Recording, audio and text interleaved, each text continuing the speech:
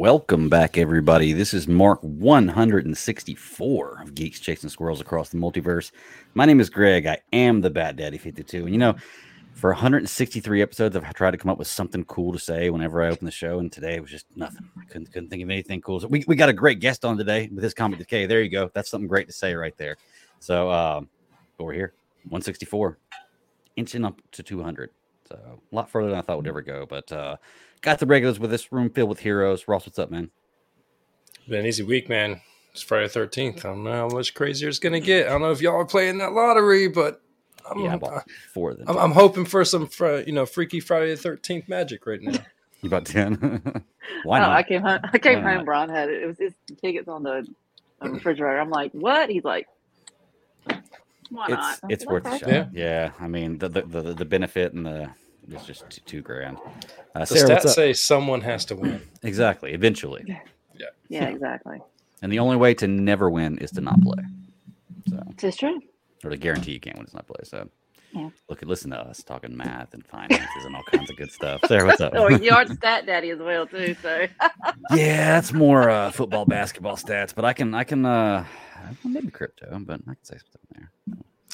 Well, we have a good show this week. We're going to do our regular stuff. Before we get into the news and the shows we're covering, we do have a special guest, Anthony Stokes. He's a creator of his own comic, and it's called Decay. We have it here with us. We've gone through it, read it. We're going to talk about it now, and Anthony's going to give us some thoughts on where he came from with this, where it's going, and more about the comic. So without further ado, I'm going to introduce Anthony here. How you doing, bud? I'm doing fantastic. Thank you for having me. Yeah, man. So you are the author of the comic Decay, correct? Yes, and then slight correction. I'm here to talk about Intrusive Thoughts. Did you guys take a look at that? Oh, I did not. I looked at Decay. I looked at all of it. I'm gonna go ahead and tell you. People send us a package. Next thing you know, the first thing I'm doing is just going line by line, checking it all out. Well, Intrusive Thoughts was definitely a nice little twist. I'm gonna look at that while you guys start talking about it. Then, Anthony, go ahead and walk us through Intrusive Thoughts then, because I'll pull this up and start checking it out. Absolutely. So it was it's a comic book that's essentially the story is like there's this kid who was orphaned at like 2 or 3 years old, and he lives with his foster parents, and he has like migraines and night terrors. He's just not a great place, and essentially he has sleep paralysis. And then his sleep paralysis demon bites one of his classmates. So it's a mystery, a horror mystery, you could call it. And it deals with things like anxiety, loneliness, depression, and such. Okay. I definitely picked up the connotations that you have not only in this but also in Decay, since there was 3 episodes or 3 volumes of that out. I mean, you dig deep.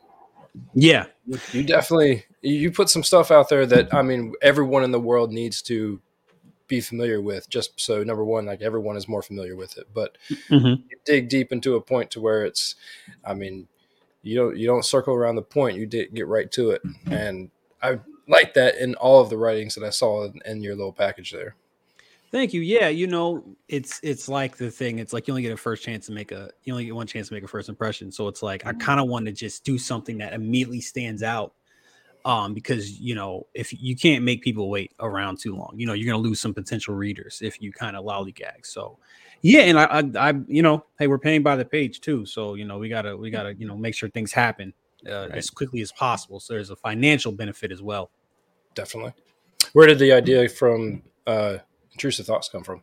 Man, you know what? It's I had this idea. I think it's inspired by Death Note. Probably, I was a big manga, huge manga fan. Honestly, a bigger manga fan than a comic book fan growing up, and American comics specifically. And just the idea of this guy being followed by like a monster as a form of depression, and then after that, this is like probably like 12 years ago, maybe more. So I always had the idea sitting around, and then Decay is that's my first series.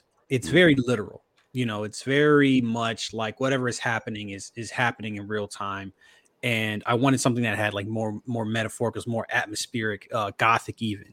So I added a lot of like symbolism and metaphors that I wouldn't say were missing from Decay, but weren't as prevalent, I should say. Gotcha. Okay. Hang on, I'm pulling this up right now so we can put some of this artwork up here and just kind of run through the comic. Yeah. Okay. So yeah, honestly, I'm very sorry. This is my first time looking through this one because I read all of the Decay stuff, and honestly, I didn't even see the Intrusive Thoughts because I guess there was Just 3 issues of Decay, and I assumed I was like, well, that's the one right there. But both good. That's cool. I got 2 comics out of it. So beautiful though, like Thank visually you. beautiful. Sarah, you got any thoughts? Yeah, I just kind of looking through it. Yeah, that's a pretty interesting story. I mean, I'm not gonna lie, I don't read a lot of comics. Now, I do enjoy, having a lot of you guys come up here because they're new ideas, new thoughts, new stories. And for me, the way I kind of first look at it is I like to just kind of scroll through it, and it's the artwork. The artwork is what always kind of pulls me into it. And some of the images you have in there, they're pretty stark. I mean, it's pretty like I think the one that I enjoyed the most was I think what it's like, is it like some kind of bubble or whatnot on the back of his head, and you see it explode, and you're thinking, okay, that really threw you in a lot of emotion, without even like reading the dialogue. So I mean, that's how I kind of like look at it for my first take of going through. So that's what kind of catches my eye. So that was the first that was really it's really interesting. I mean, it's good job. I like that. Thank you. I got to convert you to a comic book fan. Yeah, I know. I tried, but it's just I know. I got to get to it. So that point that she's actually talking about now, is that supposed to be like completely where like you see him break, or you see him actually, is it supposed to be the graphical representation of whatever it is that you're seeing there, plus his like the inner part of him actually breaking and snapping, I guess is what I'm trying to say. Yeah, it's like a breaking point. That's fair to say. And it's like I said, it's metaphorical, which is also a good thing. So if you scroll up to to the cover and then page 1, so there's snow globe is a big recurring theme. You can see that's a snow globe, and on his head, and then in page 1, the snow globe as well. And I really like using motifs in comics, because it just communicates the idea so effectively. Also, an opportunity for some merch, as well. Oh, yeah, that's not bad either. So essentially, keeping that in mind, the snow globe blowing up at the end is that something happened for sure. Okay. The beautiful thing about comics like this right here, independent comics especially, is I've always grown up reading the big DC, the Marvels, the big superheroes, but it's just like as I get older, I want something different. I want something. Give me a different kind of story. Like those are cool, and I'll still actually haven't bought a lot of those comics in quite a while. I've only bought kind of independent comics, but I just need more meat behind my story. I need more of a graphic novel than a story, and I get comics coming graphic novels too, but these are slightly different. And I guess coming from like a manga background where you enjoy that's a little different right there anyway, where you're not going to have the same kind of characters that would be typically known or have been as popular amongst the years, even though lately they've exploded. My daughters are 100%, and I've gotten into a lot of it as well. So, but it's just nice to see different stories, Yep. Like you don't have to wear a cape and be a superhero to have a good story. I'm sorry. Go ahead. No, I was about to say if you if you look at it if you look at manga versus like superhero stuff, right? Mm-hmm. It's like you have your One Pieces, you have your Hunter x Hunters, you have these long running series. I think One Piece has been going on since I was born, to be honest. But a lot of these manga are coming. They're telling one story and then they're ending. And then, so essentially, you have to have something that's interesting enough to get picked up by a publishing house, like a Shonen Jump or Tokyo Pop or what have you. And then, so you have that, and so you have to have something that stands out, and you can also do something that's weird, something that's different. And when you look at American comics, when you do new stuff, the fans are really resistant to change. And it's very prohibitive in my opinion. And then you also have the problem of like, I picked up the Black Panther run, the John Ridley Black Panther run, and there was so much continuity from a previous series. And it's just like, well, I'm getting the context, but it's also a little bit frustrating. So I think that's why it resides with with audiences so much. I used to go to the library and I would just go crazy because I pick up an issue 1 and that's it. I go run through those and read something else. So I don't think it's a mystery as to why like manga is kind of taken off. But for me personally, it's the same medium. Like the only difference is they're one's backward and forward, the other one's, and it's traditionally like one's colored, one's not. But even that you can play with and stuff like that. It's the same medium. It's just the delivery of the medium and like the structure that allows for a lot more better stories to rise to the top, in my opinion. Yeah, I'm just scrolling through this. It's just beautiful artwork, and like I said, I looked at the other comic you had, the Decay, and it's a completely different type of art, and they're both done so well. Yes, thank you. I've been very lucky to work with some great artists early in my career. No, I love the look of the book, and I think that's what you need. You need it's like Sarah said, you sell people. I want to make something that anybody would read.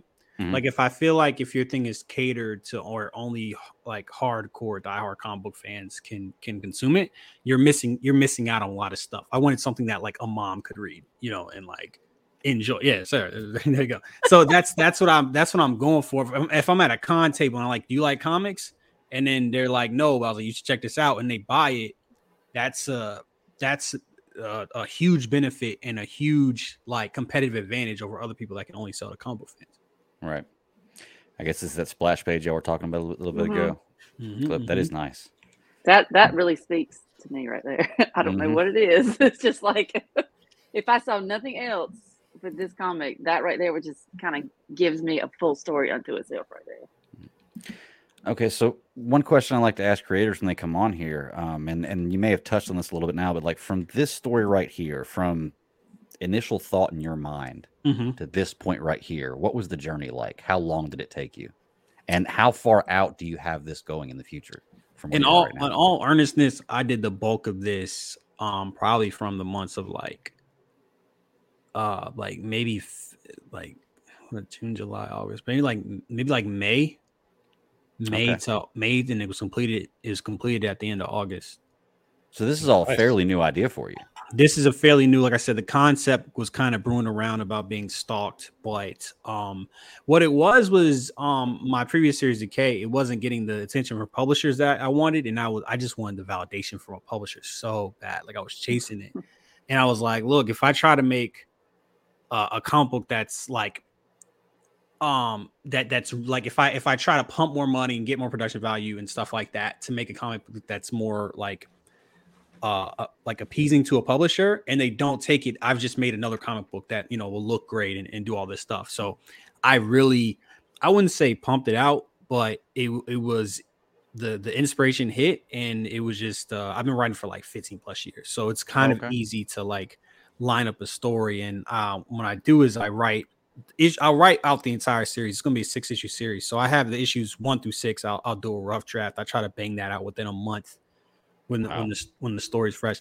Yeah, I like to work fast. And when I think there's two different kinds of comic creators. I think there's the guys like that will do like the one story, like that's their bread and butter. And then there's the other guys that will do kind of like spin-offs and stuff like that and do like the mini series and stuff like that. I really want to do like shorter series so I have more bites at the apple, the proverbial apple.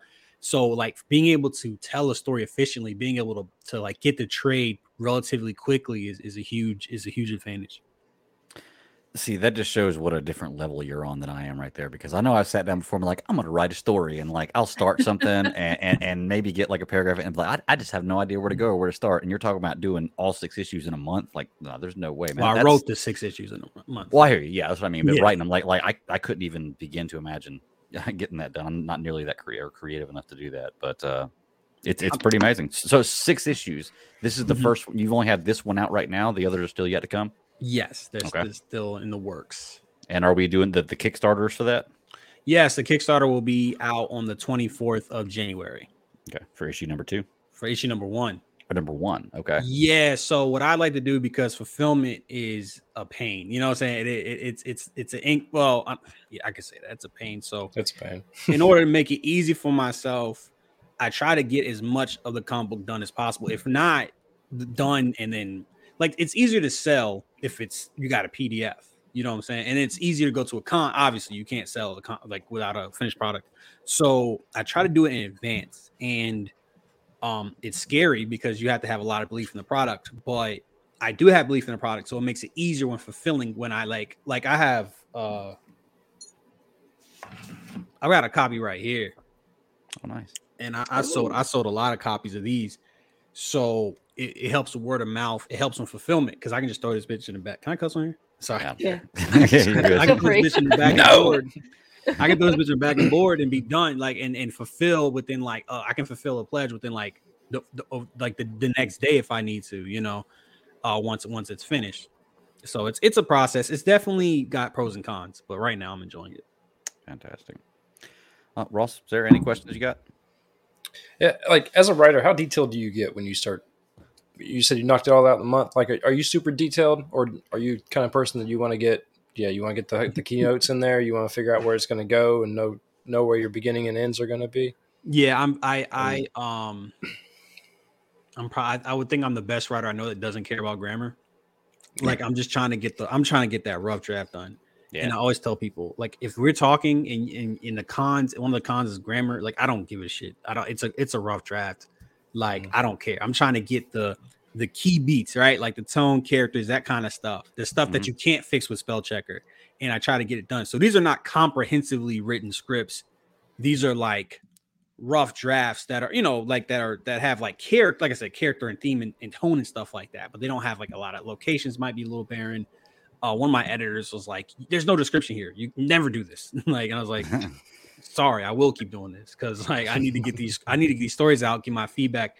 Like the sooner you can get feedback, the sooner you can get better." So to me, it's so much of, and I feel like you can get paralyzed trying to be perfect, and I think that's a problem that some creators have. And it's like I'd rather pump out a strip that's like 70-80% of the way there and get feedback than trying to get it to like 90 to 100% and it taking twice as long, 3 times as long. So I guess I'm trying to optimize the process. And for me, being able to write, like if I can't finish a script, then I can't get feedback, like I can get abstract feedback, but it's not gonna be the same feedback as somebody reading a screenplay. Right. Well, with that being said, what you're saying there, where like you'll send it to an editor and you won't have a description, I say like of a location or something like that. Does that give your artist more, what's the word, leeway or I guess freedoms to do as they want? Or do you have specific instructions for them as well whenever you're making this? So when I'm missing the description, like it'll be the scene will be there. Some of the details will be there, but it might be dialogue, or this or what have you. Mm-hmm. But that's just a rough draft. So that doesn't get anywhere near the artist. The artist will get a second, third, fourth. I mean, there's some artists where it's like, I'm on like draft number 6 or 7, just trying to just updating because it's like a marathon making a book, especially when you're working with a new artist. So you're getting a feel for each other, and so you don't want to be too frigid, because you might be like robbing yourself of a great moment, So the way I try to do it, I try to write a line. There's certain things that I like, it had to happen that way, like the splash page. There's certain imagery, like the splash page with the snow globe exploding. Like I had that in mind the entire time. But a lot of these other scenes where it's not super specific, you kind of you give the artist some freedom. So it's a give and take, essentially, what I'm trying to say. Well, that's something I've always wondered between like writer and artist, because I know you, as a writer, you have your thought process in mind, or basically have your outline, you have your story. So really, I mean, what kind of discussion do you actually have with an artist to kind of get what you have here, your words, into like the visual aspect? Yeah, it's never going to be 100%, right? And that's something like I tell myself, it's never going to be 100%, and it shouldn't be, honestly, because like then there's no collaboration. Right. And it doesn't have to be 100% collaboration. Like my first book, my first series of K, I was very not hands-on, but it was more or less like I was dictating a lot of the visual style and stuff like that. For Intrusive Thoughts, I had a veteran artist. He made a lot of the decisions and a lot of the choices. So it depends, but really you want it to be in the script, right? Like you would prefer everything to be in the script, and then what the artist is interpreting your words, and then doing their best interpretation of it, and then you adjust it or lean into it, and then it's a spectrum, right? It's not going to be a 1-to-1. Every team's going to be different. All right. That's pretty cool. I mean, it's just weird to see. I couldn't imagine seeing something that I created like that being put on a page or somebody else interpreting it. Because I know that like I read a lot of audiobooks, and it's great to read an audiobook, and I have in my mind what this looks like, and then I'll either watch the movie or see the show or whatever else, and I'll see what the creators of said book, show, or directors, whatever, what they imagine this to be and how close my thought is to it. It's crazy sometimes how far off it is from what I imagine it to be at the beginning and what they put out there. And sometimes it's crazy how almost spot on it is. So I just think it'd be very interesting to create something and then give it to somebody else and see how they interpret it as to with notes, of course, as to being put on a page. It's just amazing. It can be really nerve-wracking. I bet so. And, I work with so many artists, so I'm not talking about anybody in particular, but when it's like when you kind of give a lot of details and it just gets ignored, it's like the most frustrating thing, and you kind of have to like just relax and then be like, hey, per the script, this wasn't things of that nature. But it is a surreal feeling. I mentioned I've been writing since I was like 14, 15 years old, and Decay was actually the first thing I had published. So that was this was like 2 years ago. Yeah, 2 years ago. So that's like 10, 12 years of just like a bunch of false starts. So to actually have a finished product was an incredible feeling. So what else do you have published? Intrusive Thoughts. That's it. Like the only two things, So that was going to be my last question. Is now with Decay and Intrusive Thoughts. Now that you have these two going out there, how many other ideas would you say you got floating around on paper or in your mind that you could seriously see taking the same distance? No, a lot of them. I have a sequel for the Intrusive Thoughts series. I have a sequel for the Decay series in mind, and then like a prequel. And I'm not the kind of guy like I said, I kind of like doing individual stories, but if you have a good story, I just want to tell a good story. But if you gave me $1 million, I can make like 10 comics within the next year, like 10 different series. So it's a lot, and it's just trying to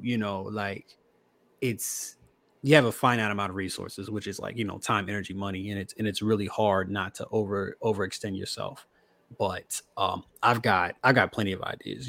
I think most people would have a lot of ideas as like creator wise. That's awesome. That's all I really got as far as questions go, man. It's a really interesting comic. You got the Kickstarter going. We got the information in the show notes for the Kickstarter. Do you guys have any more questions for him, Ross? There. All right. Well, I'm gonna beat my hands on that. Your Intrusive Thoughts book. I had to give you on that one. You might really. So, Anthony, just out of curiosity, you said you go to cons. Any particular cons in the future you're planning on going to? Because I know specifically Sarah and I are going to GalaxyCon next in July, or June or July, another two in Raleigh. In Raleigh, man, I think if you're there, I'll definitely come check you out. Yeah. I will be there. Pick up a copy. Yeah, no, I mean Baltimore Comic-Con. I'll be devastated if I don't get into that one. And then Galaxy Richmond, I'm doing. And then I think I applied for Galaxy Raleigh. But if not, I think somebody already offered to split a table with me, so I'll definitely be there. So I'll definitely see you guys there. Okay, I'll get your contact information, man. I'll let you know when we get there. Yeah, I'll definitely come check you out. Yeah, let's do it. Let's do it. Well, fantastic. Well, Anthony, any other information you want to give about the comic, how to contact you, anything else? You can go ahead and get that out right now. All the information is going to be in the show notes, but go from here. I was going to say, check me out. January 24th. It's a great book, and I got a lot of great covers as well. So it's definitely want to check that out. Now, I did notice in the notes you gave me that you had a YouTube page on there. Is there a place they can find you on YouTube? Yeah, Super Comic Bros, one word. I just started a YouTube channel. And no, it's trying to build a platform to, I don't want to be beholden to, like anybody else for promotion, so we're trying to get that off the ground now. So Super Comic Bros, one word. Y'all go check that out, like and subscribe. It's always fun. Pass the word along. Good Please stuff. Well, Anthony, I really appreciate it, man. It's been an awesome time. Once again, everything's in the show notes. When the next promo comes out, next Kickstarter, give me shoot me an email and we'll get you back on, talk about it. But definitely stay in contact with me, and or I'll contact you around Comic-Con time, man. I'd love to see you. Hell yeah, I'll definitely see you guys there. Yeah, but hey, Ross, Sarah, Bad Daddy, thank you so much, man. I appreciate you for having me. Yeah, man. I'll catch you later. Nice meeting you. And everything. All right, y'all take it easy. He was a cool dude. I like him. Oh yeah. I mean, all the people we have on are cool, but he was a cool dude. See, you were starting talking about writing, and I'm like, I'm the kind of same way. To point, the reason why I like TV and movie and all this other stuff that we do and talk about is just for the simple fact that some of these stories get absolutely crazy, and some of them are so overwhelming that's amazing to think that someone could actually take an idea like that and just like go to absolute every single town on it, because someone like him can sit there and take a real quick idea, jot down some notes, get you some key points and basically your plot points, and then boom. I mean, I've always thought the process was so interesting because, like I said, especially with Ron, what he does, it's like that creative process. Just you come up with the idea, come up with a script, you come up with this, and then it's like you said, collaborating with the artist to try to just bring it to fruition, to like the visual aspect of it, because you always have what you have in your head, but then also, like I said, that collaborative process, an artist might bring something and say, hey, let's try to, go this direction. I mean, you're still in the same idea, but so that's what's always like just thought was like the coolest thing ever. Mutates and shifts over time. Yeah, exactly. It's like, how about this? How about this? How about that? So, I mean, with these creators, man, I've seen some really cool stuff. And like I said, the independent stuff is like really, just getting away from the mainstream. Sometimes that's where you find like a lot of like the real creative processes.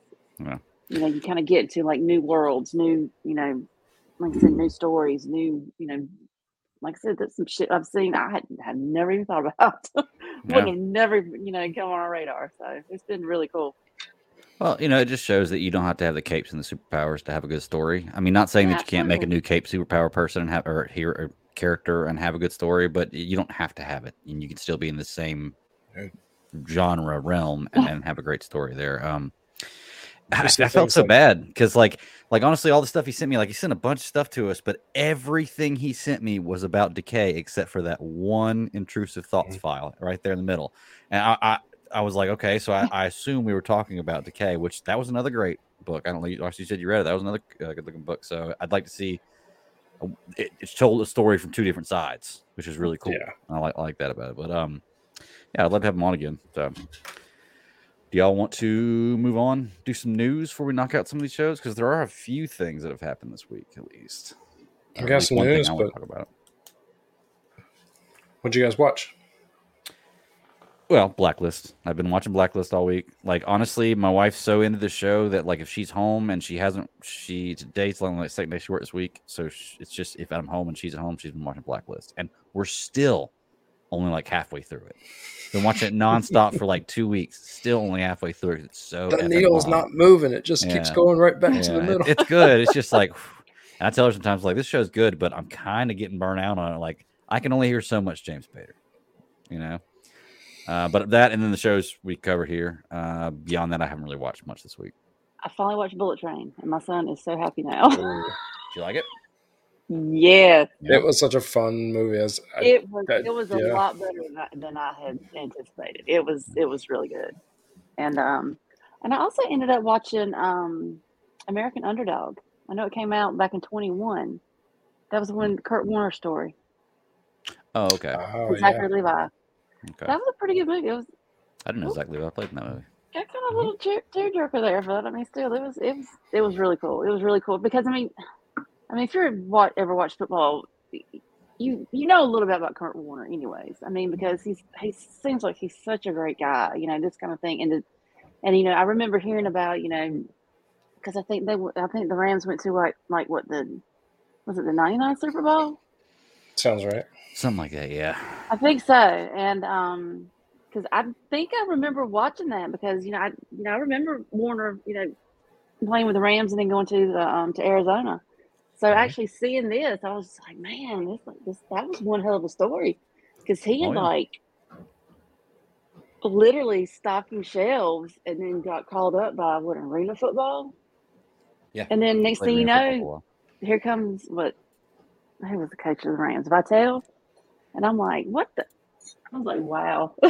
I was like, this is insane. These are the kind of sports stories I love hearing. I mean, because it's like not everybody is just, blessed right out of college or, whatever. So, I mean, it just shows how hard work really pays off. Yeah. You want a good documentary, but not like extremely over dramatized. So yeah.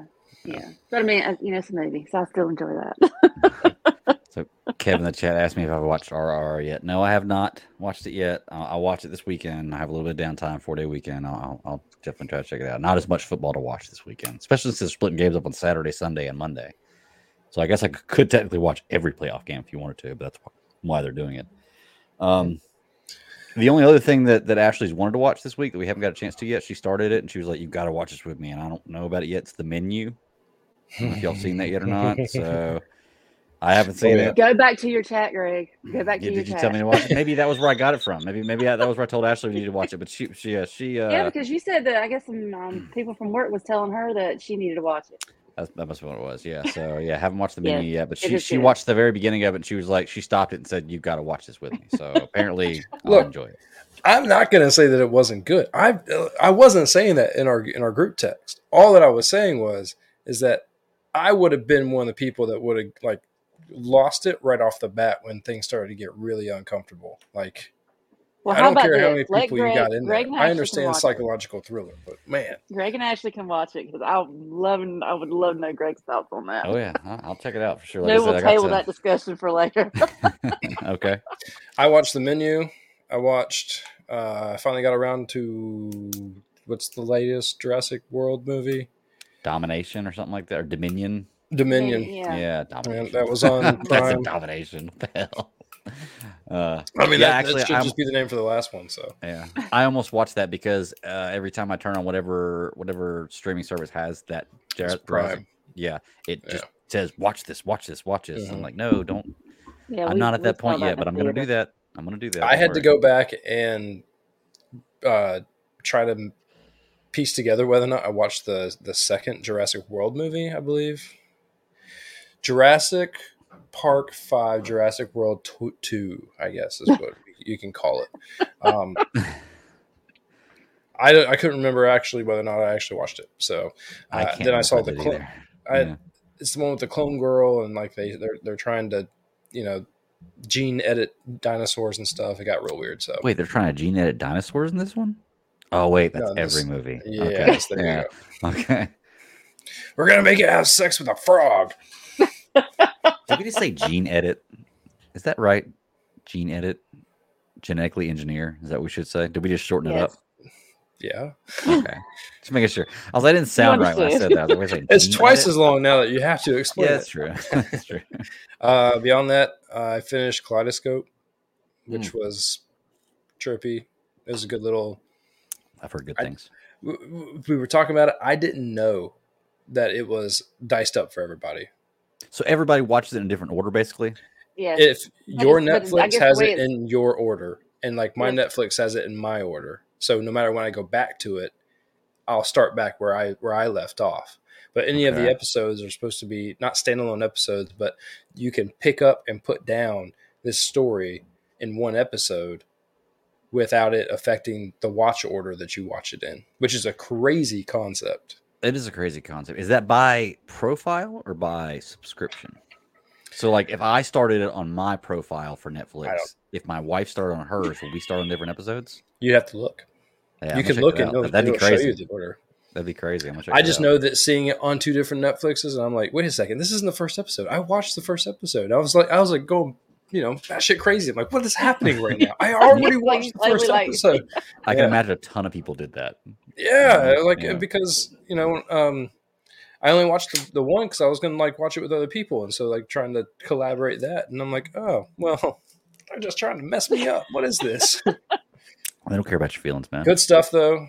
I mean, Giancarlo Esposito, what can you say? Man's still trying to be Professor X, but he's doing a good job making stuff in the meantime. So the thing that he's going to be up in again is going to be that Mandalorian Season 3, which Monday night during football, there's supposed to be another trailer for it. You know, I just don't get as excited about trailers about television shows. I don't need to see the trailer. No, I'm just saying it's out there. Or it's going to be out there.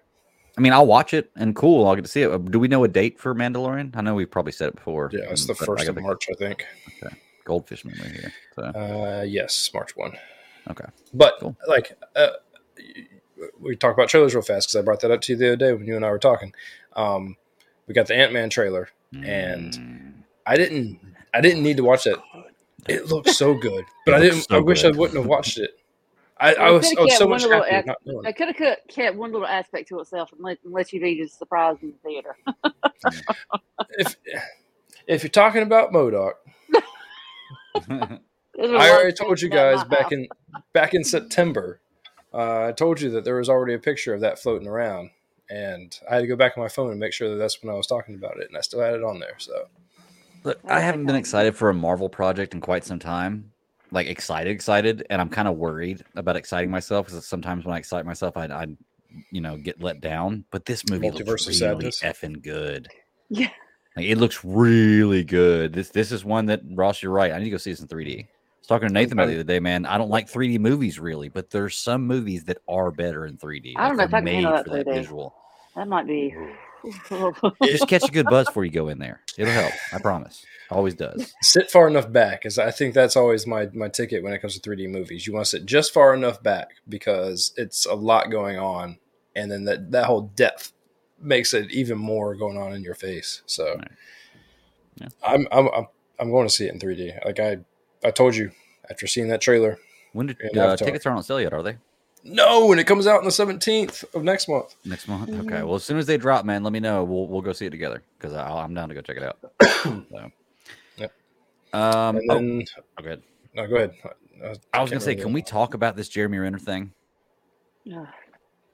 Well, let's do the finished trailers. Hold on. Okay, we're going to get to that real fast, but we had Foundation Season 2 finally. There's a real meh trailer, a lot of tie back into it. No, dude, that won't meh. That was summer needs to get here. That's what that is. Summer needs to get here because I'm like, I'm ready for that. I can't wait to get a new TV so I can get Apple TV so that way I can watch these amazing Apple TV shows because apparently they're all fantastic. So I got a list for you. Yeah. And then Renfield. Did you guys watch that Renfield trailer with Nick Cage as Dracula? Oh, the Dracula one. I haven't. You sent it to us. I haven't watched the trailer, but I've heard the audio trailer, like heard it on a radio. They played the trailer, so I've heard it. It's supposed to be. Is it supposed to be a parody? From what I hear from the trailer, or kind of semi-funny? It's supposed to be it's a comedy of sorts. Okay. But I mean, I don't think you're getting all the comedy coming out of Cage. I think Cage is trying to be pretty serious. And I've seen the pictures of him like a year ago in the makeup and the costume. And a little bit they actually showed in the trailer looked really good compared to the pictures that I saw because they were quite laughable. Yeah. They were talking about on the radio. It's like one of these weird Nicolas Cage moments where I think he's got a movie that just came out in theaters or something like that, and in the preview for his movie in the theaters is a preview for another movie that's coming out, and it's like, okay, it's a Nicolas Cage moment, you know.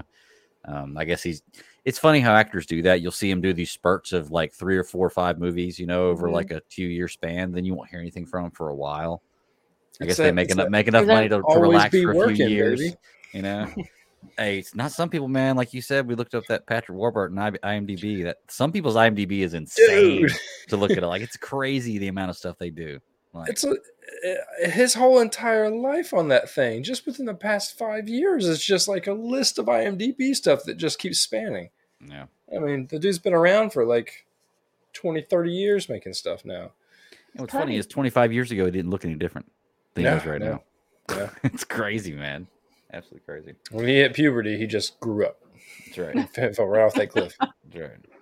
But yes, you can jump in. You can start talking MCU. Talk real fast about Renner. I mean, go Crazy ahead. Story. I didn't know anything about it until I sent you all that article this morning. When I woke up this morning, you know, I Dude got open up ran over Google by and a it sends me the snowplow. newsfeed. You knew nothing about it? I knew nothing about it. Nothing Really? at all about it. Yeah, and then I saw this, and it was like Avengers cast members feel Renner may lose his leg, or maybe may never be able to walk again. I was like, oh no, what happened?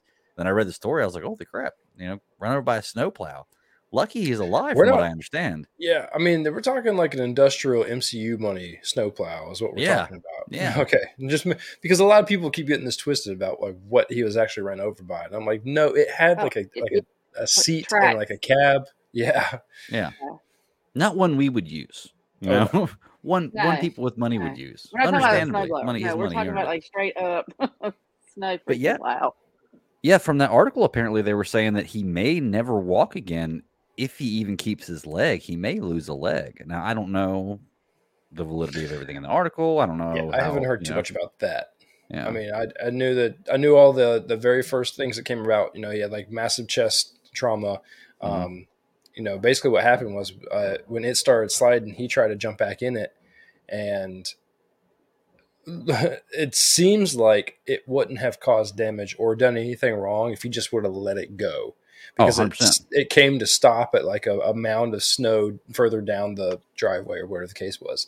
So it's like, why even are you just trying to cover your ass? And, you know, they've come out and said, you know, like no foul play, drugs, alcohol, blah, blah, blah. Right. But I mean, really, it's just at this point, all I've been doing is just wishing like, you know, hey, hopefully speedy recovery, dude. I don't know what else 100%. To say.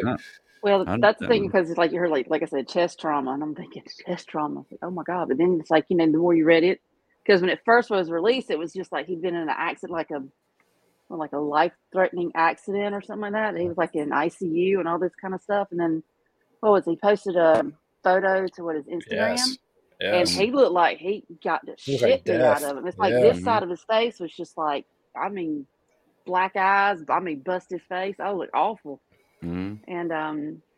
And then as finally details started coming out, talking about, because he was like in surgeries and all this kind of stuff. So you're like, damn. And then like, it's, you know, just like what exactly is going to happen? But I mean, if you think about it, if you have to, I'll have to find an article so I can send it to you so you can actually see what this thing looked like, because I mean, it was like these huge tracks and it looks like it just mowed him over one side. Yep. So, and the thing was like, what, 14,000 pounds? I don't know why he went back for it. Don't know. Like, just let it go, dude. Yeah. Unless it was heading to where it was going to hit something or someone, I can understand. But I think they were just like in the middle of nowhere, weren't they? I think first instinct is to try to stop it. You know? Yeah. I know for me, if I saw it, that would be my first instinct. I don't know if I might run to it, then maybe have a second, you know, thought before I get there. But I don't know. I've never been in that situation. But it is weird. It's just tragic, man. It sucks. Like he's got that superhero problem where he always has to save the day. He's got a complex. That's what it is. All right. I do hope he's okay. Of characters moving forward in the MCU, I don't know what his status was as far as Hawkeye, how far they're going to carry him, but I like Hawkeye. Like I like Jeremy Renner as an actor. The show really did a lot for me with that character. So I hope that things work out. I'm not hoping for things work out so that way I can get him as Hawkeye. I'm hoping things work out so that way he gets better. But I hope that he can continue, that they continue to move forward and do that kind of stuff. So best wishes to him, Jeremy Renner. Hope things get better, man. Any other news, Ross? MCU wise, you're going to get Black Panther comes out on Disney Plus on the 1st, I believe is what it said. Mm-hmm. Give that one another watch. Yeah, I mean, yeah. I don't want to pick it apart. I feel like that's when I don't see you're talking like Ant-Man being looking so massive, like a great MCU story again. When I see things that like aren't great MCU stories, I don't wish to go back and pick them apart. I take what I can out of them and move on. Yeah. Not robbing Black Panther. I'm just saying that I think I got everything on the first go. Right. I get that. I just want them to fix Ironheart for going forward. I need that character to be better if they're going to actually use her. The suit, mainly. The suit's really my big thing here. Let's be real. Not the actress or anything she did. It's just the look. Yeah. I get that.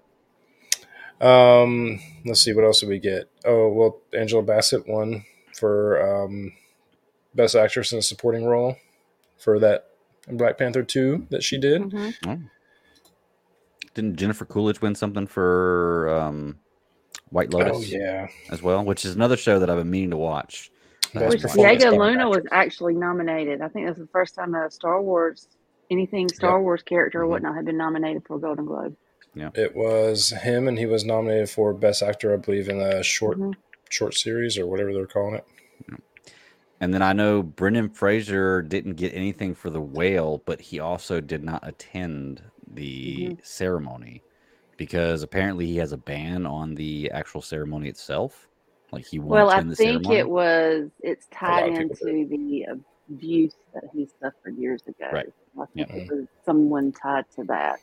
He says he's willing to come back, but there's certain criteria that has to be met before that. So I haven't seen The Whale yet. I've heard great things about it. It seems like from all the rave I had about it, it would have won an award, but apparently it didn't. So. I'd keep your eye on it probably for Oscar. Because I mean, it's just like, what was it? Spielberg won for the Fablemans, and didn't the Fablemans win the movie as well?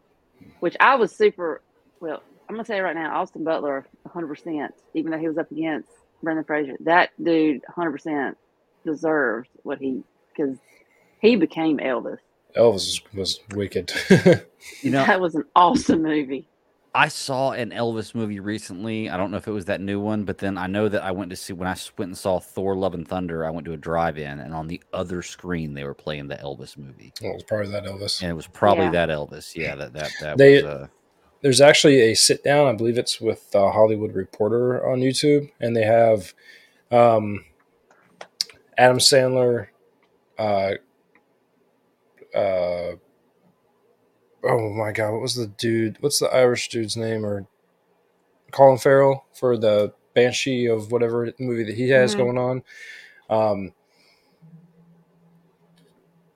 They had the guy that played Elvis. They had Brendan Fraser, and they had one other kid on there, and they were all just talking about like their acting and like everything else that they do, and like how they've known each other. Oh, and they had Short Round was on there too from.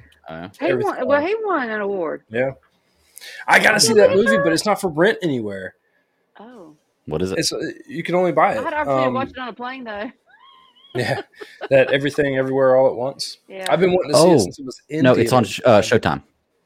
You can get on Showtime. Yep. I actually was talking to a friend about that yesterday. He told me that I need to see it. It was an insane movie. I was like, okay, I'll maybe check it out. So, yeah, it's on show. So if you have a Prime subscription and you have the Showtime add-on, which I do, you can watch it. So I wanted to go see that in theaters, and then I got so busy that I couldn't make it to the theaters. And that's when I went to go see that Bullet Train movie instead, because by the time I got freed up, it wasn't in a theater anywhere. So we went to go see Bullet Train instead. Okay. But yeah, that's something I really want to see. I've had my eye on it for quite a while now. This one thing I just discovered today. I'm sorry, it's just kind of just a total whatever. But Tangerine, he was Wanda's brother in Ultron. So he was Quicksilver. Because I'm like, I know I've seen that dude somewhere. I know I've seen it. So I was talking to my son about it today, and I happened to look at IMDb. I was like, oh, it's Quicksilver from Ultron. Yep. That's what it is.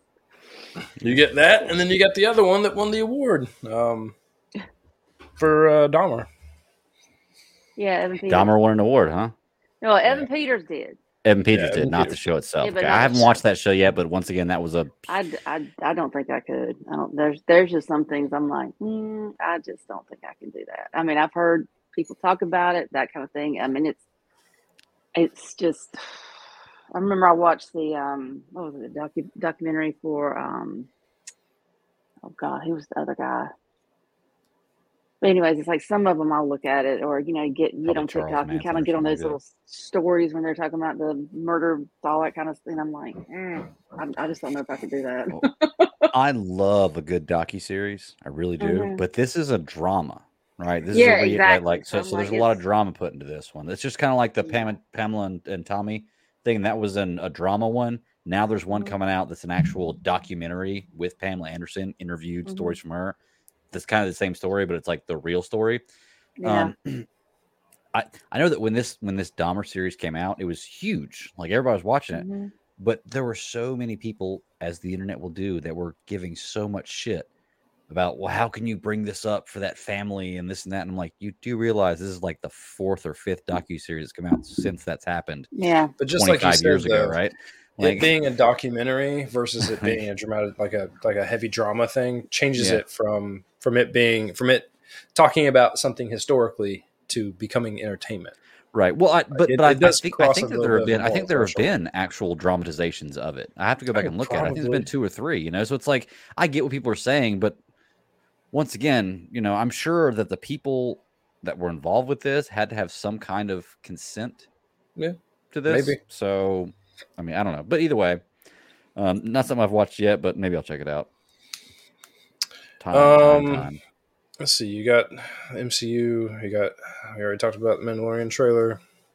Star Trek: The Next Generation cast are making the rounds because Picard's coming out. So you're getting a lot of interviews going to be popping up here really soon. That comes out the 17th also. I think Ant-Man 16th. Ant-Man comes out the Thursday before, so that's the 16th. And then Picard comes out that 16th also. It's going to be a fun show weekend right there. Picard premiere and Ant-Man. Oh, it's going to be a fun one.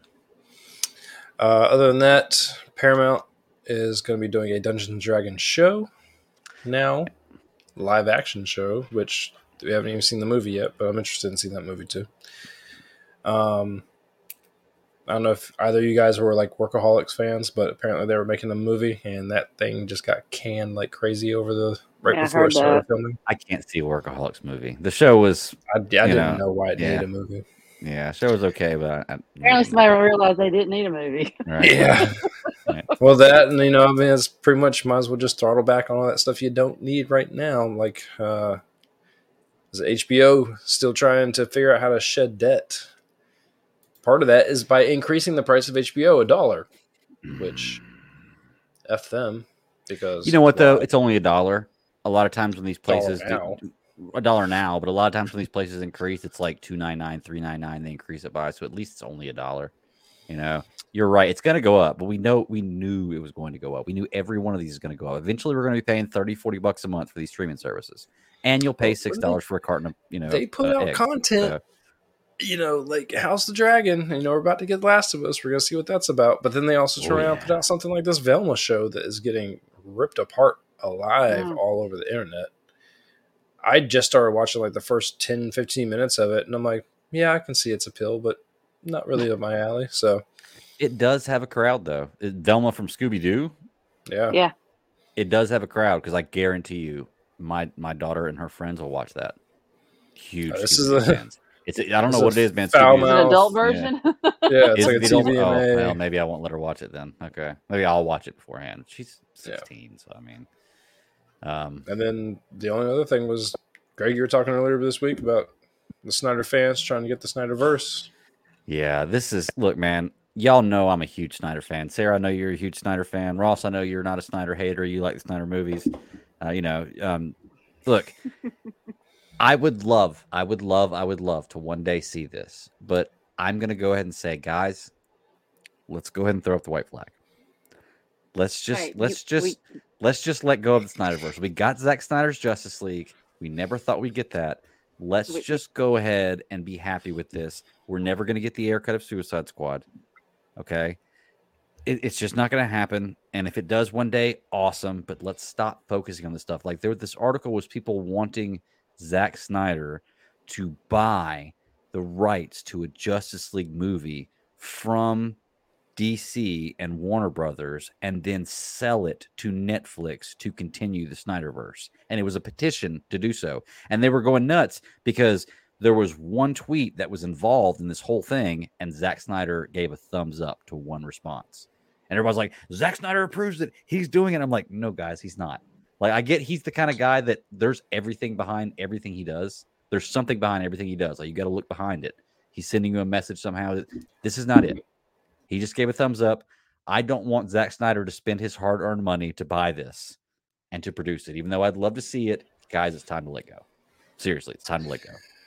The only caveat to that argument that I could possibly make is that in their deep need to shed millions upon millions of dollars. Ooh. Yeah, that's true. I didn't think about that. I guess that would be a good. If Snyder could do it, he really kind of has them under his thumb though, because he can kind of dictate whatever kind of price he wanted at that point. Here's the thing: I don't think that Zack Snyder would or possibly could buy it. Like they would allow him to buy it. Right. What would be within their interest is to sell the streaming rights or contract out the streaming rights for however long to someone else, like Netflix or someone else, whoever else wants it, and then let them carry it for, a year or two or whatever the contract ends up being. Right. Just to turn around and try to make money off stuff that you already have. Like, that's a good point. Yeah.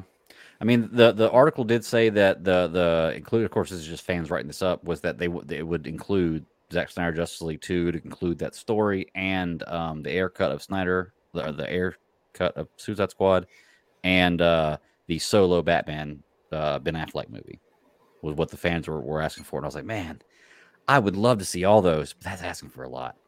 That's asking for a lot, That sounds like it got twisted in the rumor mill very, very hard. Oh, 100%. Yeah. And I think they could do something with it, but yeah, fans are definitely going to talk. Hello. Yeah, right. Look, man, I'm just ready for a new story with good continuity and some kind of structure. I know that I'm not getting that Zack Snyder in the future, so I'm ready to let it go. I have my movies.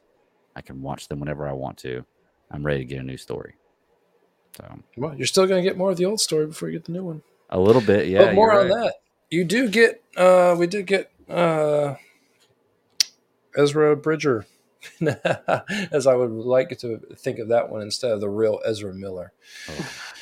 So Ezra Miller pleaded guilty to one of the crimes that he had. So, he's starting his comeback tour. They're still going to play the Flashpoint movie. They're still going to do it. Maybe. Allegedly. Yeah. We still have a date for it. I'm telling you, until the credits are over, I'm still not going to believe it. That movie may never hit theaters. It may just go straight to DVD. Straight to VHS. It was when I was growing up. Straight to VHS. Oh, man. Imagine if they did that and they made you actually have to buy it or only stream it. Man, that could actually dictate people getting a streaming service to watch it. They would probably have a lot more people view it that way. If you're telling me that I've got to go pay $46 to go to the movie theater and see it, or I can pay $21.99 and have a hard copy of it and watch it anytime I want to, the first time it comes out, or stream it as soon as it comes out, pay $15 stream when it comes out, I'm probably gonna do that. Here's the question I've had: if you go see The Flash in 4DX, are you sitting down or are you running on a treadmill the whole entire time? Oh, you got to watch it running on a treadmill. Yeah, that's what I thought. Yeah. Like, you got to feel tired. Right. You got to feel like he does. At least walking on a treadmill. So I don't know about running the whole time. But so Kev says that's how they're going to reset the DC universe. Yes, I think that is the plan, Kevin. But once again, this Flash movie has been announced for years. It's been finished for a while. And we just don't know when it's coming out. And I just keep hearing more changes from it, more delays on it, different things. Every week there's something new they're taking out or putting in. It's like, what are they doing with this movie? And now that Ezra's, obviously pleaded guilty to his some of the charges that he had, I don't know how you move forward with this, because I've seen a lot of other actors be penalized a lot worse for a lot less severe stuff than this guy's done, and it just doesn't seem very fair. What's the girl that was in The Mandalorian? The Cara Dune character. Yeah. Yeah. Like, she lost her job. It's like, come on. Based on what this guy's done about it. Which, I mean, look, I get it. Like, I can see both sides of that argument, but not a bit of it was pretty. Like, the whole entire thing went down. So true. I've just seen people do a lot worse, is what I'm saying, and not get treated the same way. But that's the way it works in life all the time. Who's in charge of DC? Some unfair things happen to people all the time. So it sucks, but it happens. What else we got? All right. We got to talk about stuff we watched now. Hop into some shows, and it's right at the 1 hour mark. It's perfect timing. There we go.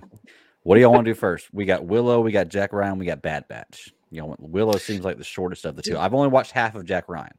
Has no one watched I'm at the halfway point. The Witcher Blood Origins yet? It's on the list. I'm telling you, it's on the list. Yeah. I liked The Witcher Man, but it was one that I came late to the party to, and there's so much stuff going on that like I didn't fall in love with it. It was great. It was good, but it just wasn't something I fell in love with. Curious if anyone watched it. I keep seeing it like pop up on my little list. Well, y'all want to go ahead and get rid of Willow, so we don't have to worry about it for a while, based on what we saw at the end that may be different. But let's go ahead and knock it out. Sarah, give me some thoughts. I know you love this show. It was tolerable. I think the last few episodes, I think of like really, I was like, okay, all right, I'm digging this a little bit. But they're kids. They are 100% kids. It's like that was. I mean, Willow was bad. Kevin, it was bad. It was bad. But I mean, like I said, tolerable. This does not equal great. But I mean, I think maybe I can kind of see where they're trying to go with it, but I don't think that. I don't want to see them going down the little yellow brick road, because I'm like, you know what? I'm one and done with this one, because I just don't see where else we can go with that. I really don't. Right. I mean, I think it's but a lot of it was forced. I mean, a lot of this through here, like forced dialogue, forced comedy, it's just, it might have been a different story if I really were digging the characters. But I mean, I got to the point I really didn't care. Now, I will say there was one scene in this particular episode I was like, but I was like, I'm not going to hold on that too hard. But anyway, yeah, because you didn't see a body. True. There's definitely, well, I don't know. Maybe you missed something. If you're talking about the same character I'm talking about, I'm saying at that point. Oh, at that point. Okay, yeah, I got that you. point. At that point, okay. Mm-hmm. Yeah. Look, I had the same thing. I had the same problems with the show as I did before. Comedies, sometimes okay, but never really great. Nothing really makes me laugh. Boorman's obviously the funniest character on the show, and honestly, I think he's my favorite character. But I'm kind of getting tired of some of the stuff. Like they're coming out of the thing and like, oh my mama. It's like, okay, dude. Like I get it, funny, ha ha ha. But like, okay, like we've heard this enough. Like you don't have to be, have a funny, smart ass comment on everything, and some of them aren't really that funny.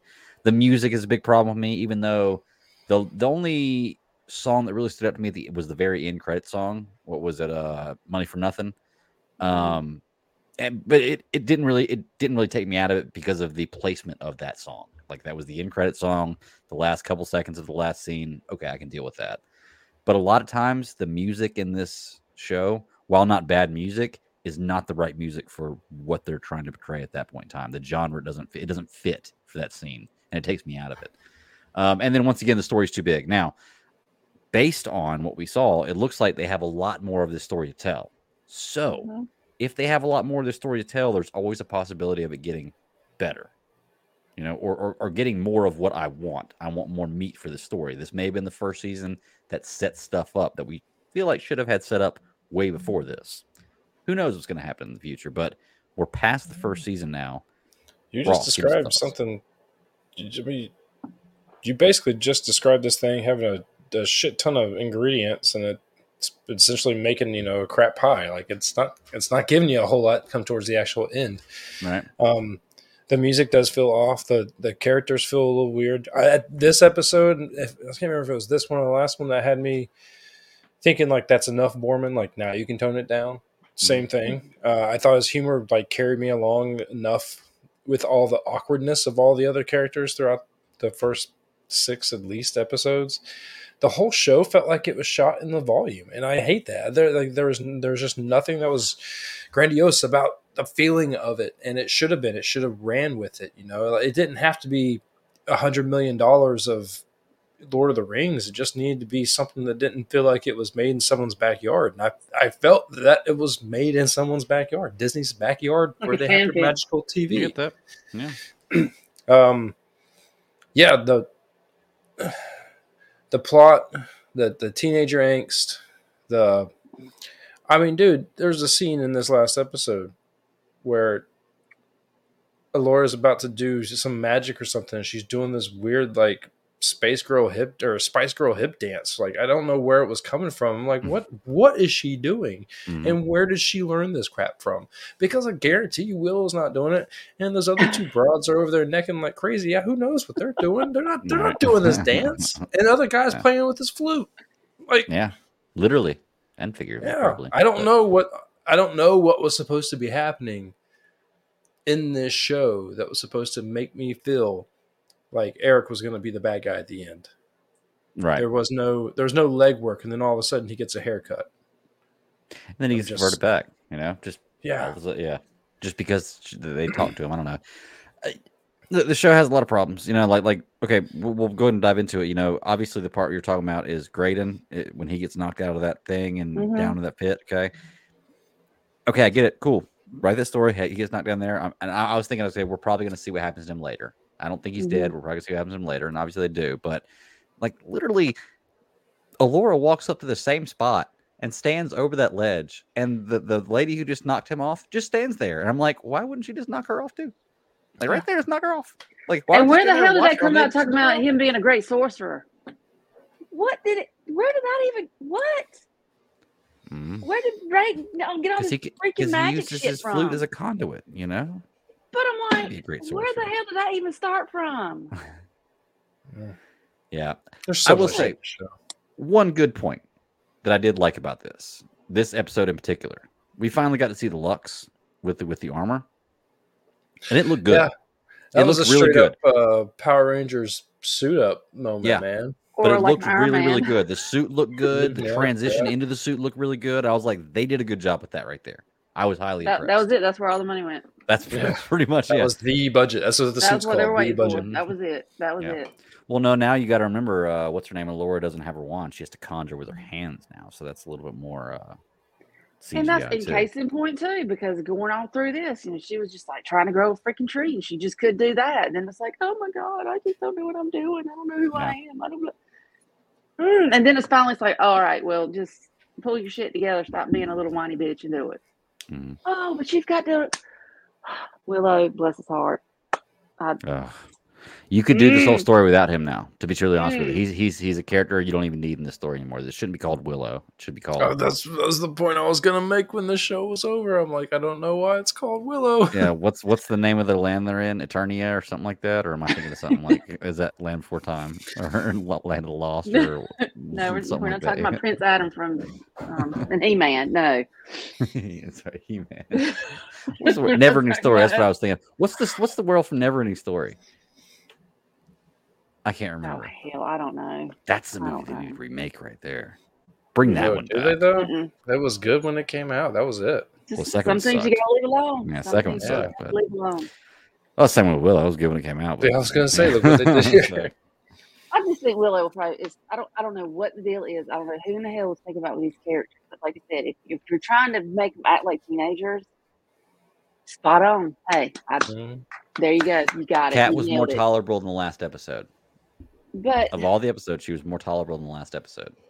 I'll give you that. But I just like all this, if these characters, like Kat and Laura and it's Kit, right? Are we talking? Kit. Yeah, Kit. Sorry. Yeah, Kit and Laura and all this. If it's supposed to be like their growth, I'm like, what from what throughout grade school, middle school? I mean, you're not even in middle school yet. I mean, that's where I felt like you were. I mean, it was just and then the wedding. I was like, oh my god. Oh, I'm sorry, you're just creepy. Am I creepy? Yeah, you're creepy. Like, what? Who says that shit here? It's just like, oh my god. I'm just like, what is this? Yeah, they tried to stuff 50 years of lore into 24 hours of or not even 24 hours, 8 episodes of hour piece, 8 hours of storytelling. And it just didn't work. Now Kevin in the chat room says y'all didn't see the post-credit scene, and like I said, we can go to that because I didn't see the post-credit scene either. And Sarah, I'll let you know, I thought you were playing a prank on me because, there's two things. Okay, one, it's Disney's fault that I don't stick around for the credits, not my fault. Because there normally isn't anything. Well, it's not that. It's when it goes to the credits, almost immediately the screen goes to the small screen.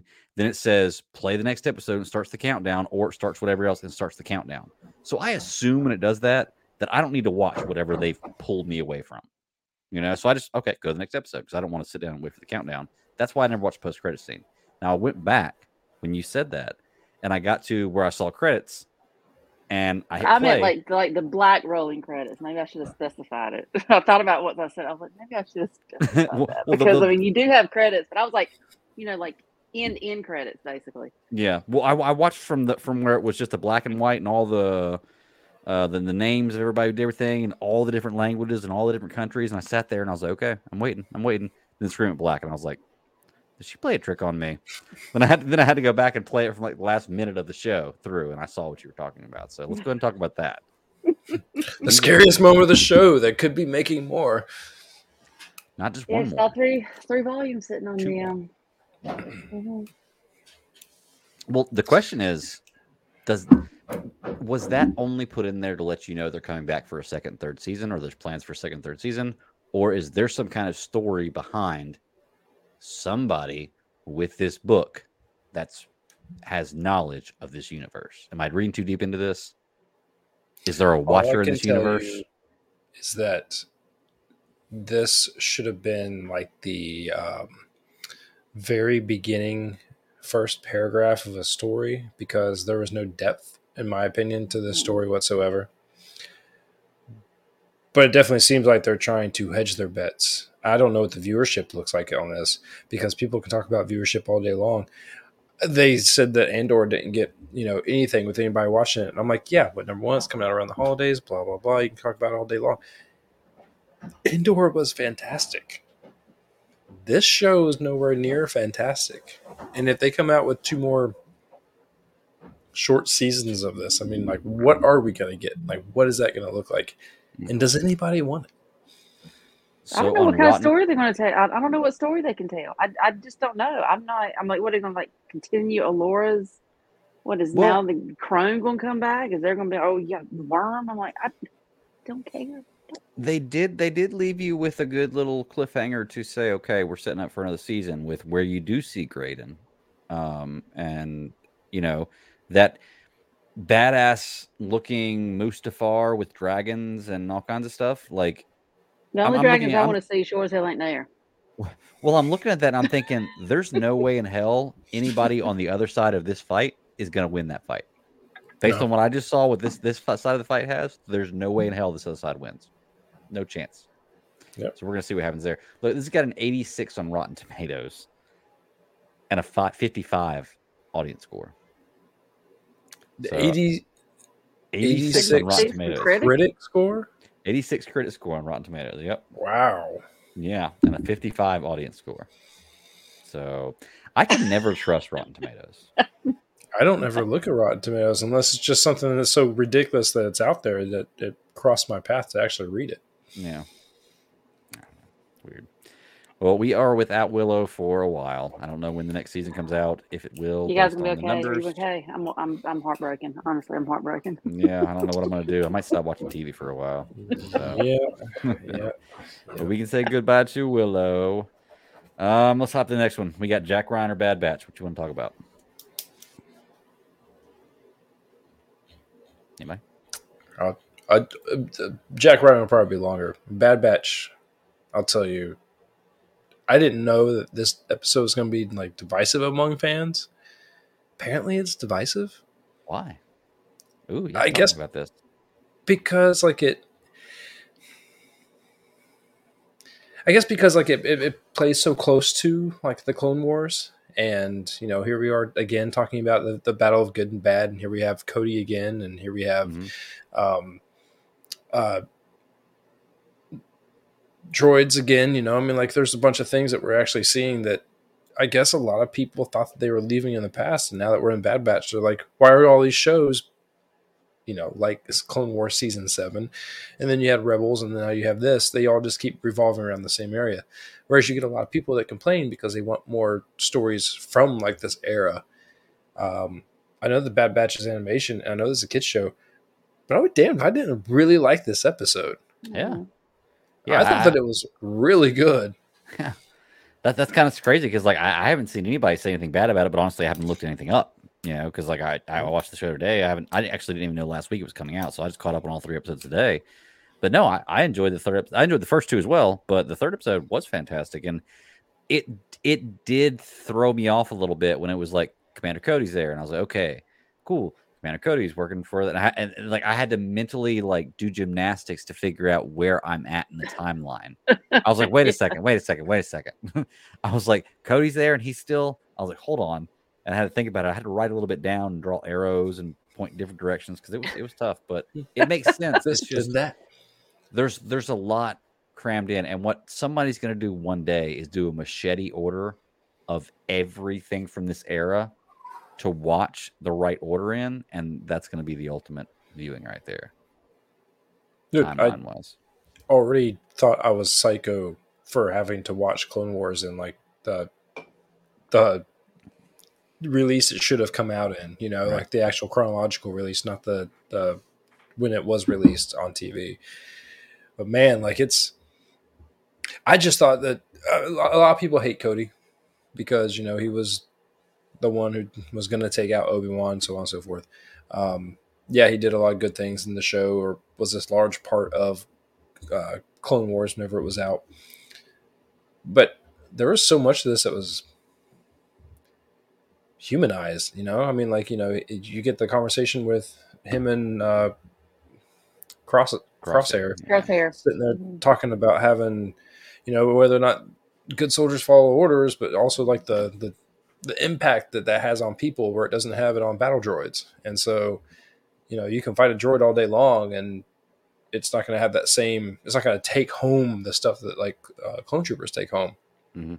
And here you're seeing the weight of Order 66. You're seeing the weight of the clone troopers being replaced because they're looking at it in real time. Mm-hmm. They're seeing that their numbers are dwindling and they're being replaced. Mm-hmm.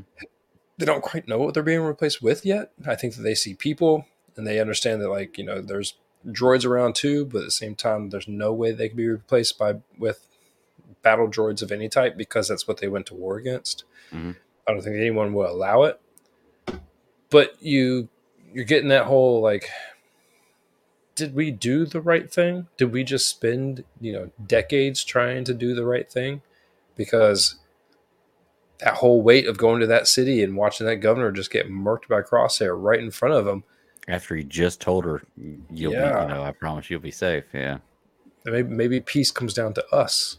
Well, see, that's another thing too, because like, especially what the governor was saying, she brought up Dooku. And, I'm trying to think about that. But then that automatically made me think back to the Star Wars short. We saw a little bit more of, background of Dooku and where he was coming from. I'm thinking, okay, well, that's kind of crazy. It's just, okay. Because really you think of the Separatists, don't really think of, not really anything positive, but. Yeah, he's right. I mean, you are going to see battle droids. The crazy thing about this episode was that everything was kind of turned on its head. Whereas you were always against the battle droids and what they stood for, and then the clone troopers were the ones that were going to come in and save the day everywhere they went, even though we all knew that the Empire was going to rise after that. Now you actually see and kind of champion the battle droids because they're protecting the people, and the people are trying to say, like, we don't want to be a part of what you got going on, man. Like, we're cool over here doing our own thing. Yeah. Hey, Sarah, I want to ask you, me personally, I get this kind of feeling watching this, and I don't know how many seasons it's going to go on, that, like, I feel like Crosshair wants to be good. I get this, like, Vader complex where he has this good in him, but he's always, like, he's fighting with it, he's debating it, and the evil always wins. Do you get that feeling, too? I kind of do. It was kind of, it's always,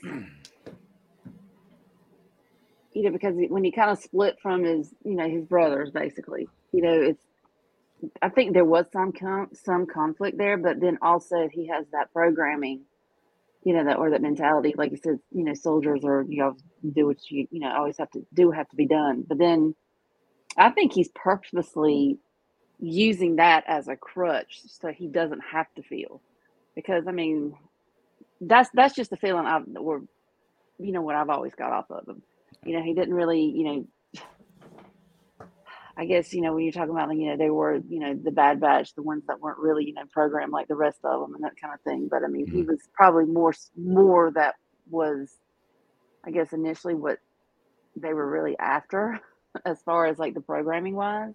Right. And so I think it was really tough for him to see, his unit that, that was his brothers. And then, they're like, dude, this is not cool. This is not right. And it's like totally, 100% flip from what he's like, we're soldiers. We do what we're told to do. You know, we're not supposed to have an opinion. We're not supposed to have this.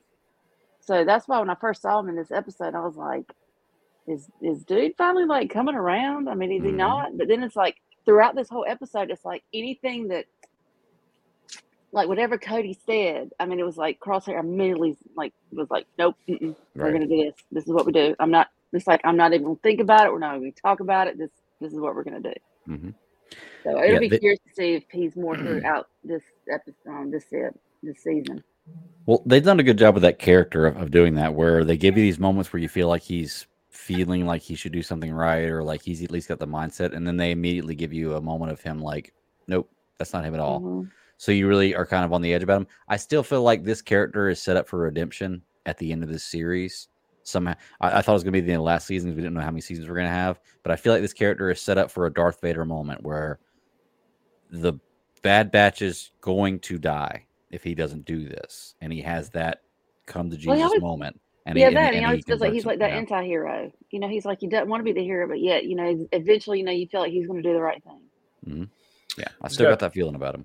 He's got loyalty baked into like his cloneness, if you will, and so I think he's just struggling with trying to figure out where that loyalty lies with every given second.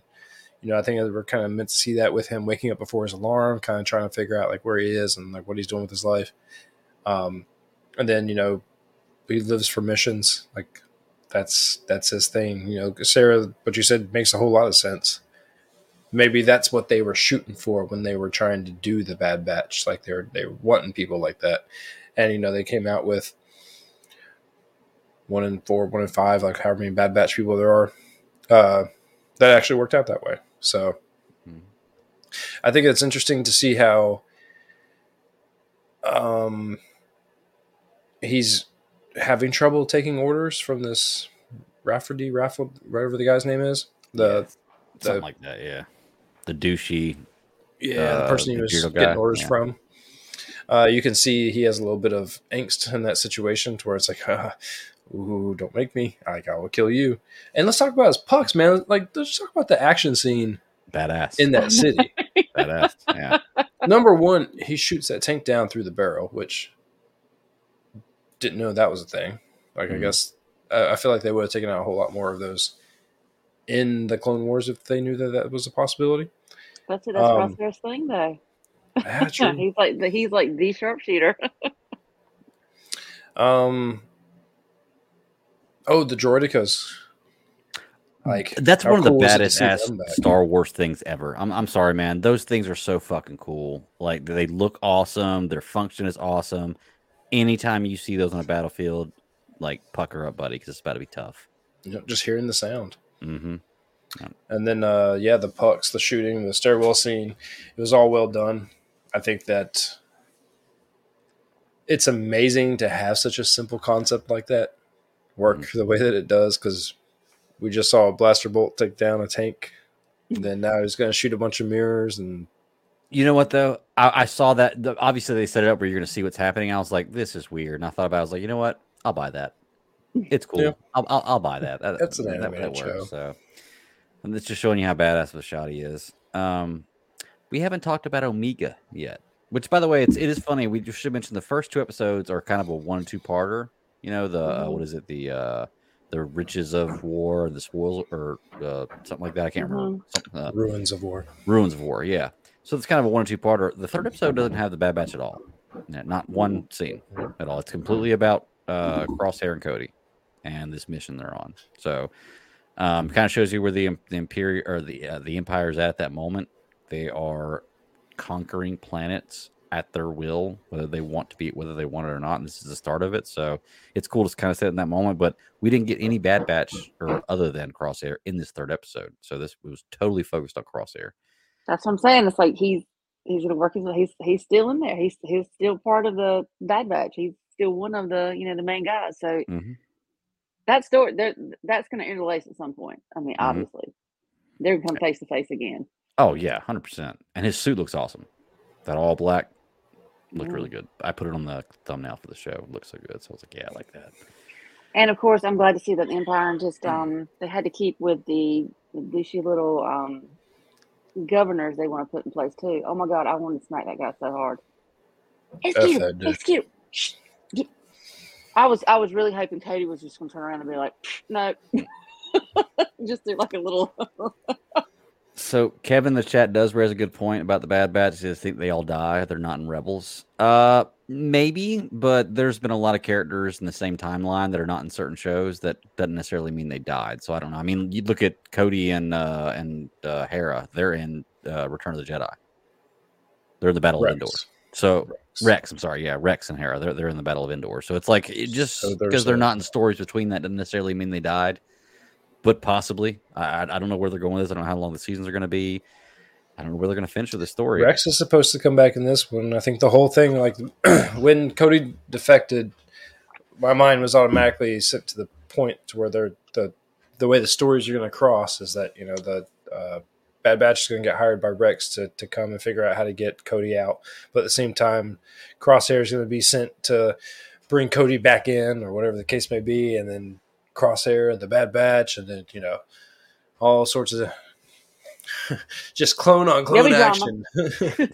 Clones everywhere, clones and clones and clones and clones. That's right. But it's good, man. I'm liking Bad Batch. The animation looks like spot on.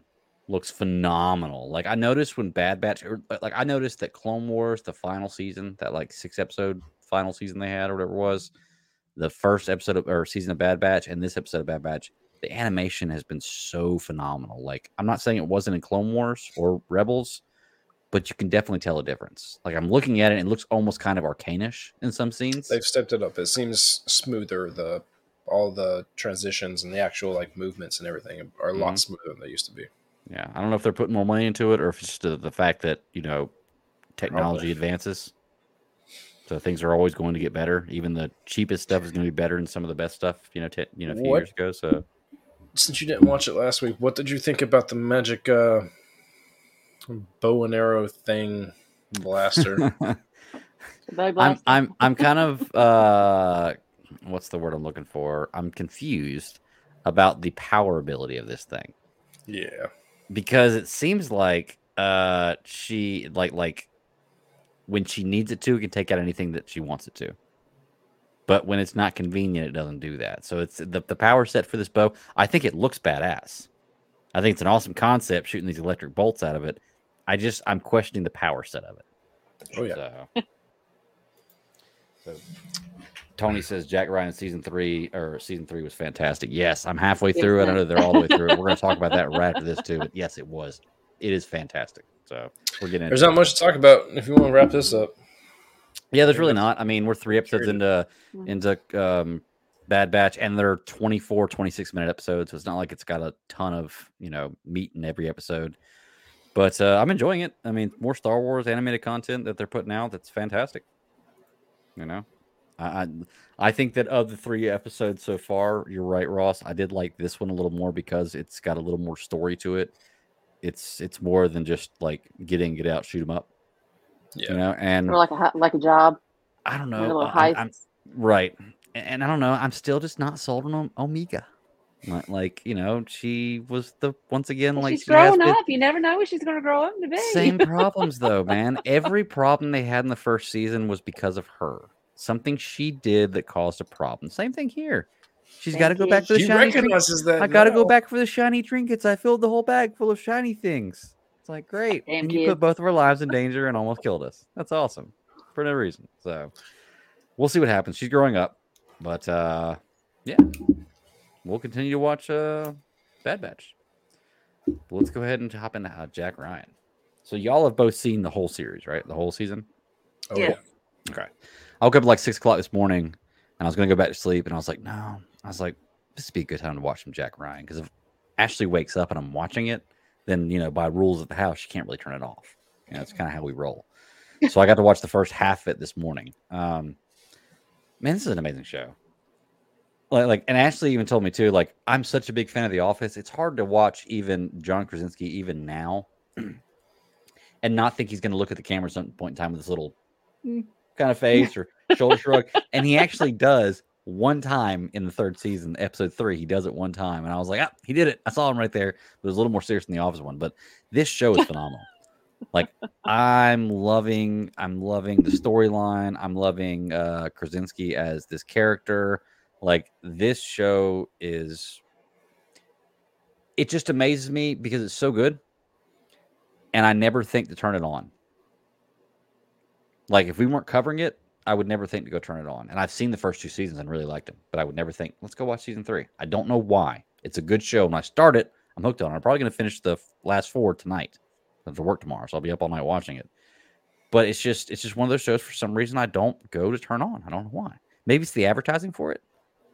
I'm not sure. I have no idea. Well, we keep talking. We did it again last week. We talked about when is it good to binge and when is it good to to pace. Jack Ryan has been. It comes and it goes like that. Yeah. I mean, it is. They're talking about it. It's on TV in 2 months, and then after 1 week, everyone in America's watched it, and then it's forgotten about. Mm-hmm. That's all that it takes. And it comes out. I believe both of the last 2 seasons came out around Christmas too, and they get watched and they're done. Mm-hmm.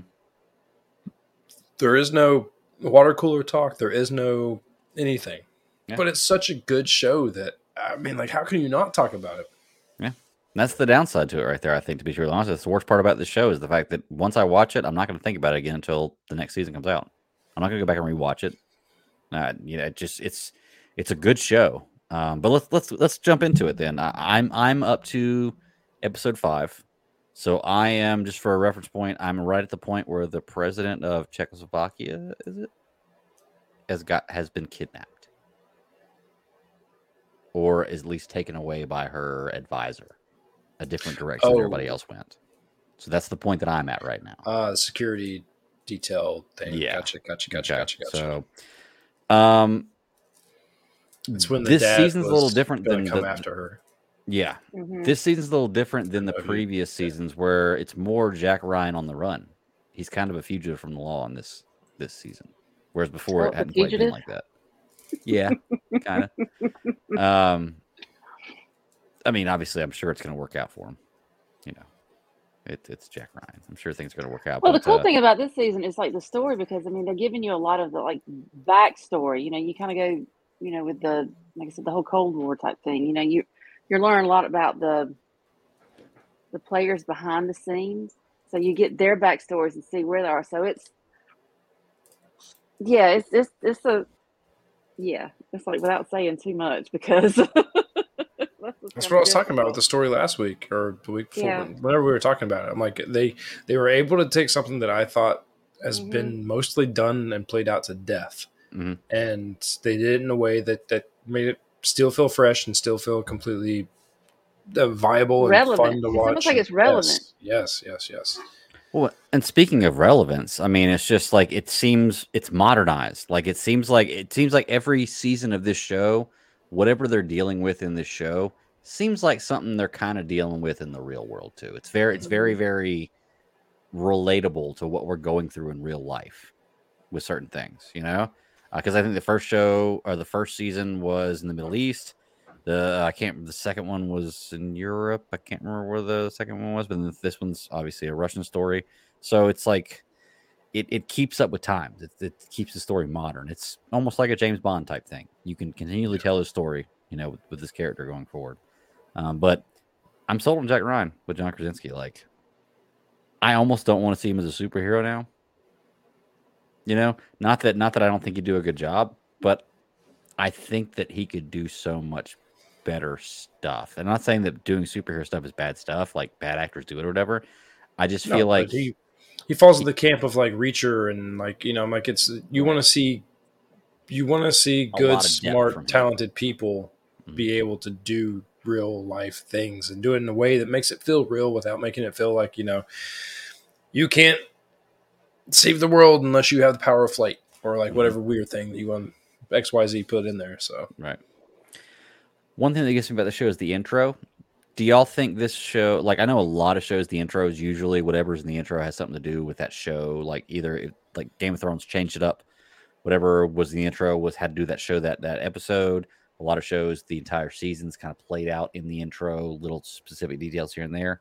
There's a lot of really crazy things in this intro. Do y'all think it has any kind of meaning, or do y'all think it's just a cool little intro they put together for the show? Because I haven't seen a lot of things in the intro for the show that I've seen come true, or at least spotted in the first 4 episodes. I'm not gonna lie, I don't pay attention because I'm like, I want to get to it. I hear you skip the I'm intro. not gonna lie. I hear you. Okay. I think it's a good intro. I like watching them. Yeah, I think I watched it a couple times. I don't think I really went super in depth with it because it was still like, I remember the first season with the rowboat. I mean, like, that's the thing that always sticks out in your mind is like, you know, the rowboat and then like the DC scape and stuff in the background. But man, like, it's I have not gone into the little minutia of it to figure out what there's tied in there. No. So Tony in the chat should do some chat room upkeep here. Tony says season 2 is pretty good. This was a bounce back. Who doesn't love a good Cold War reboot story? Yeah, I remember when I was younger, me and my friends, me and Chris Kremen would always play basketball in his driveway, and we would always play against the Russians. I don't know why. Like, that was who we were playing against. Just don't know why. He says, what do they call the strategy again? Small scale conflicts that mobilize major conflict on purpose. And a big accomplishment is him breaking out of the Office Visual Association. That is 100% true, because I felt like that's a guy who might have been typecast for the rest of his career. The first few episodes of this show, it was hard for me to pull out of that Jim Halpert mindset. And once again, I kind of still want him to do the mannerisms at the screen. But no, I totally see him as this character now. I see him as a grown-up Jim Halpert, basically. Well, that's what's so funny, because now when I've gone back and watched The Office since then, I'm like, he looks like such a baby. So I mean, I'm just like, you know, you see Jim Halpert, he's such a baby, and I'm like, now I see who you grew up to be, and I like this. What was the movie that he did? The silent movie. Him and Blunt. With him and his wife. Yeah, he did 2 of them, right? Quiet Place. Quiet Place. Quiet Place, I never watched Quiet Place. And apparently not out of any reason other than just I didn't get to it whenever everyone was talking about it. But I mean, like, he made Quiet Place before he made the first season of Jack Ryan, I'm pretty sure. Yeah. Well, that was one that him and Emily Blunt like wrote, produced, and acted in, right? Mm-hmm. Didn't they do almost everything on that movie themselves? But I don't think it's not an original idea. I didn't think, right? Oh, I thought they did. I could be wrong. Maybe they just produced and acted in it. I'm not sure. Maybe they did a screenplay for it. But I know that they had a lot to do with that movie. I'll have to check that out. Yeah, I don't know, man. You know, guy's a killer actor. What do we think about the guy that plays the Russian guy? The old Russian guy. Mm-hmm. God, the informant. You know what I'm talking about. Yeah. Okay. The one who's playing basically everybody. Yes. The entire time. Yeah. I've always liked him and the things that he's played in. I'm gonna have to pull his stuff up to actually see more of what he's been a part of. But just his face, he's one of those actors that can just bring everything with him. And now that he throws like a Russian accent behind him, I mean, like he's in like Flynn. I mean, like there's no not buying that he's not one of those guys from that cutback scene, that flashback. So, yeah. I do love that character, and then the father of the Madam President too is really cool too. I like, you see their story in this timeline now, and then it goes back and you see the story of the timeline with both of them before, where both of them were at, what's happened to both of them, and why both of them feel the way they do now, and what puts them to where they are. It does such a great job of telling that. It's fantastic. What's the I don't know why his partner's name? I guess his ex-boss. Greer. Greer, yeah. Mm-hmm. I like him there too. He does a great job in this role, man. That guy's casted perfectly. I like his character a lot. I just don't know where they're going with this character in the future with it, because he's always kind of the background guy. Like, he's always the guy that gets things done for Jack Ryan, that if he didn't do it, you wouldn't be doing what you're doing, type thing. Like the $5,000 you got him and everything else. And that was cool, sending them through the system. I don't know, man. I'm interested. Like I said, I'm going to watch these last 4 episodes tonight, probably. As soon as we get out of here, I'm going to go ahead and start it, because Ashley didn't really pay much attention to the first 4 episodes, so that means that she's not going to be mad if I watch the last 4 without her, I'm sure. But until she goes back and tries to watch it again, watches the finale to start off with. Right, yeah. I can't believe she did that. That was so funny. Poor thing. Bless her heart. Isn't that what we say? Yeah, man. But just Jack Ryan's just knocking it out of the park. There's I I don't like who is the guy. Okay, I don't like the black female. I can't remember her name. Who's the one that's the CIA woman? Yeah, that's the kind of their boss. I don't like her right now. I have a feeling that I'm going to start to like her as things go forward. The last 4 episodes is going to change that for me. I don't like her right now. It's like, okay, I get it. She's doing her job, whatever. But okay, I do like what's old boy Miller? Is that the guy that he went that you ex-CIA now he provides security for people? Lives in Greece, has it amazing? Huh? Mike, yeah. Mike did November. I love that character.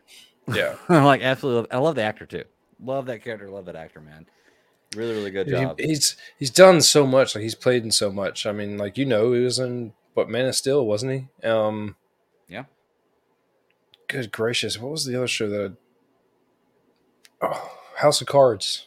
I was like, oh no, I remember he was real big in House of Cards. Like he was the right hand man, and always like the next, like the guy in charge of things for the guy that needed to be in charge of things. Yeah, and that view he had, my God. Wasn't that stupid? Oh my God. Yeah. I mean, it was like, what, Santorini? Nope, The Wire too. That's right. Yeah. What did Jack say to him? He was like, look, don't try to convince me about something like this when you've got a view. Like, don't try to convince me this is bad when you've got a view like this type thing. And I was like, yeah, that's a good point. So, he said, not Mike. I don't know. His character was in one of the scenes. What else? Anything else about this show? He was doing his one-offs. Yeah. Sorry, I haven't finished it yet. Like I said, I'm going to go finish tonight. It'll definitely be something we can completely talk about next week, but I'm waiting for a conclusion with this. It's starting to heat up for me. I'm halfway through it. I wanted to try to get more in, but, life, family, all this kind of stuff. I was like, well, as long as I can get at least half of it in, I'll feel okay. So,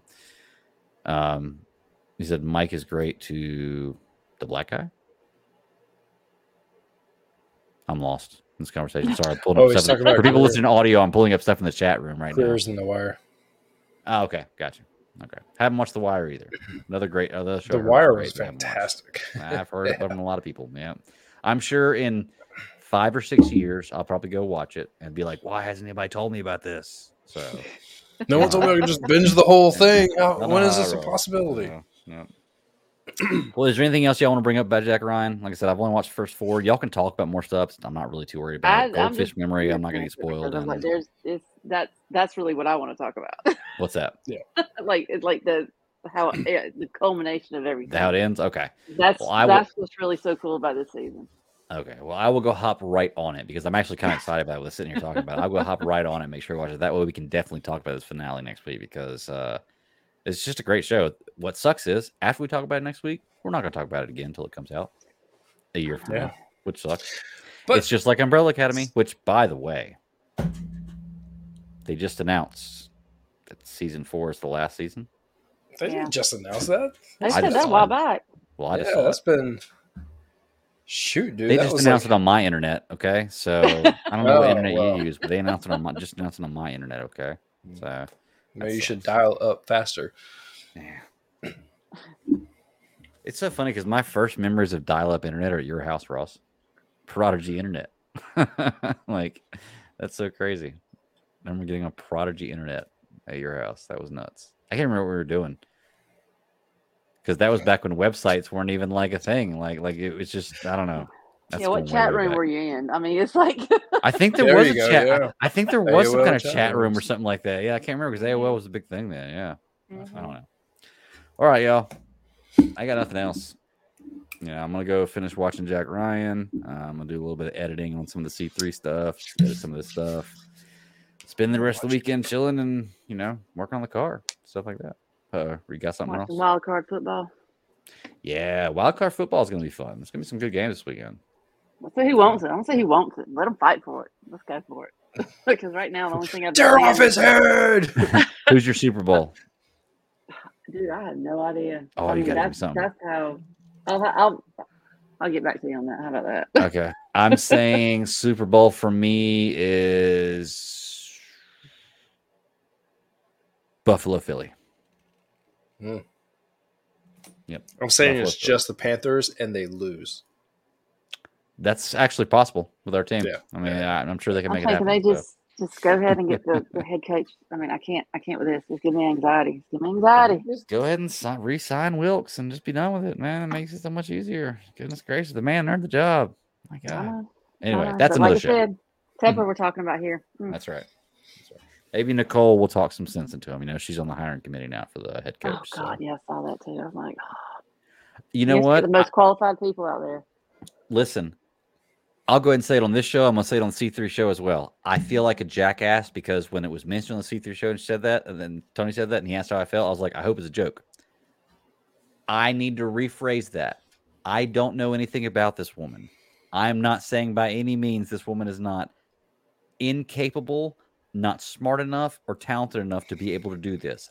I just don't know. It sounds funny saying you're hiring your wife to do this. That doesn't mean she can't do it, and I'm going to give her a chance to see what happens. Are for that, though. I mean, seriously. It comes with a certain connotation right off the bat, though. You got to understand that. Like it's. I just wanted to put that out there. Same thing we said in a woman's career field, talking about a dude coming in. I'm not saying that it has anything to do with male or female, but it's just that it's that connotation that gets brought along with it. Right. It's abnormal. And that's why I wanted to say it, because I'm going to say it on the C3 show, too, because I was doing the editing on the C3 show the other day. I was like, ooh, I sounded like a misogynistic asshole when I said that. And I was like, no, that's not me. I'm not saying she can't do it. It just sounds funny at first, but I don't know anything about her, so I can't say she can't do it. And I want to put that out there, even though this is the end of the show and there's probably nobody listening. You're apologizing on the wrong show. It's okay. It's okay. I'm going to put it out there on Tuesday's show, too. But yeah, we'll see what happens. That was a squirrel. Big squirrel at the end. A football squirrel. All right, y'all. I got nothing else. You want to get out of here? Yeah. Go watch Jack Ryan. I'm going to go watch Jack Ryan. Vikings to finish. There you go. Yeah. Sarah, where can they find you at? Oh, nowhere. She just dipped out. Did she just click herself out of this? I don't know if she just clicked out or not. Anyway, Ross, where can they find you at? And now you see me, now you don't. That's right. Sarah said, bye, y'all. Oh, you can't find me anywhere except right here. Hopefully when we're live, because it's about the only time I'm sitting here doing this thing. Good deal. Oh, you can find Sarah at MyLadyKitten on Twitter. Check her out. And then you can also find me at the BatDaddy52 on Twitter. Check out at GCS Podcast 1 on Twitter is the show handle. We go live every Friday, 9 p.m. Eastern Standard Time. Try to drop the audio Monday or Tuesday every week. But, you know, if you can't get the audio, you can always, before then, and you're dying for it, you can always come check out the YouTube show. Give us a like and subscribe. Tell a friend. Come join the chat room. We like to post stuff and talk with y'all. So all that good stuff. Ross, I'm out of here, man. Nothing else. You good? Oh, yeah. Right. Have a good week. Yeah, man. Until next week. Keep pounding. Later.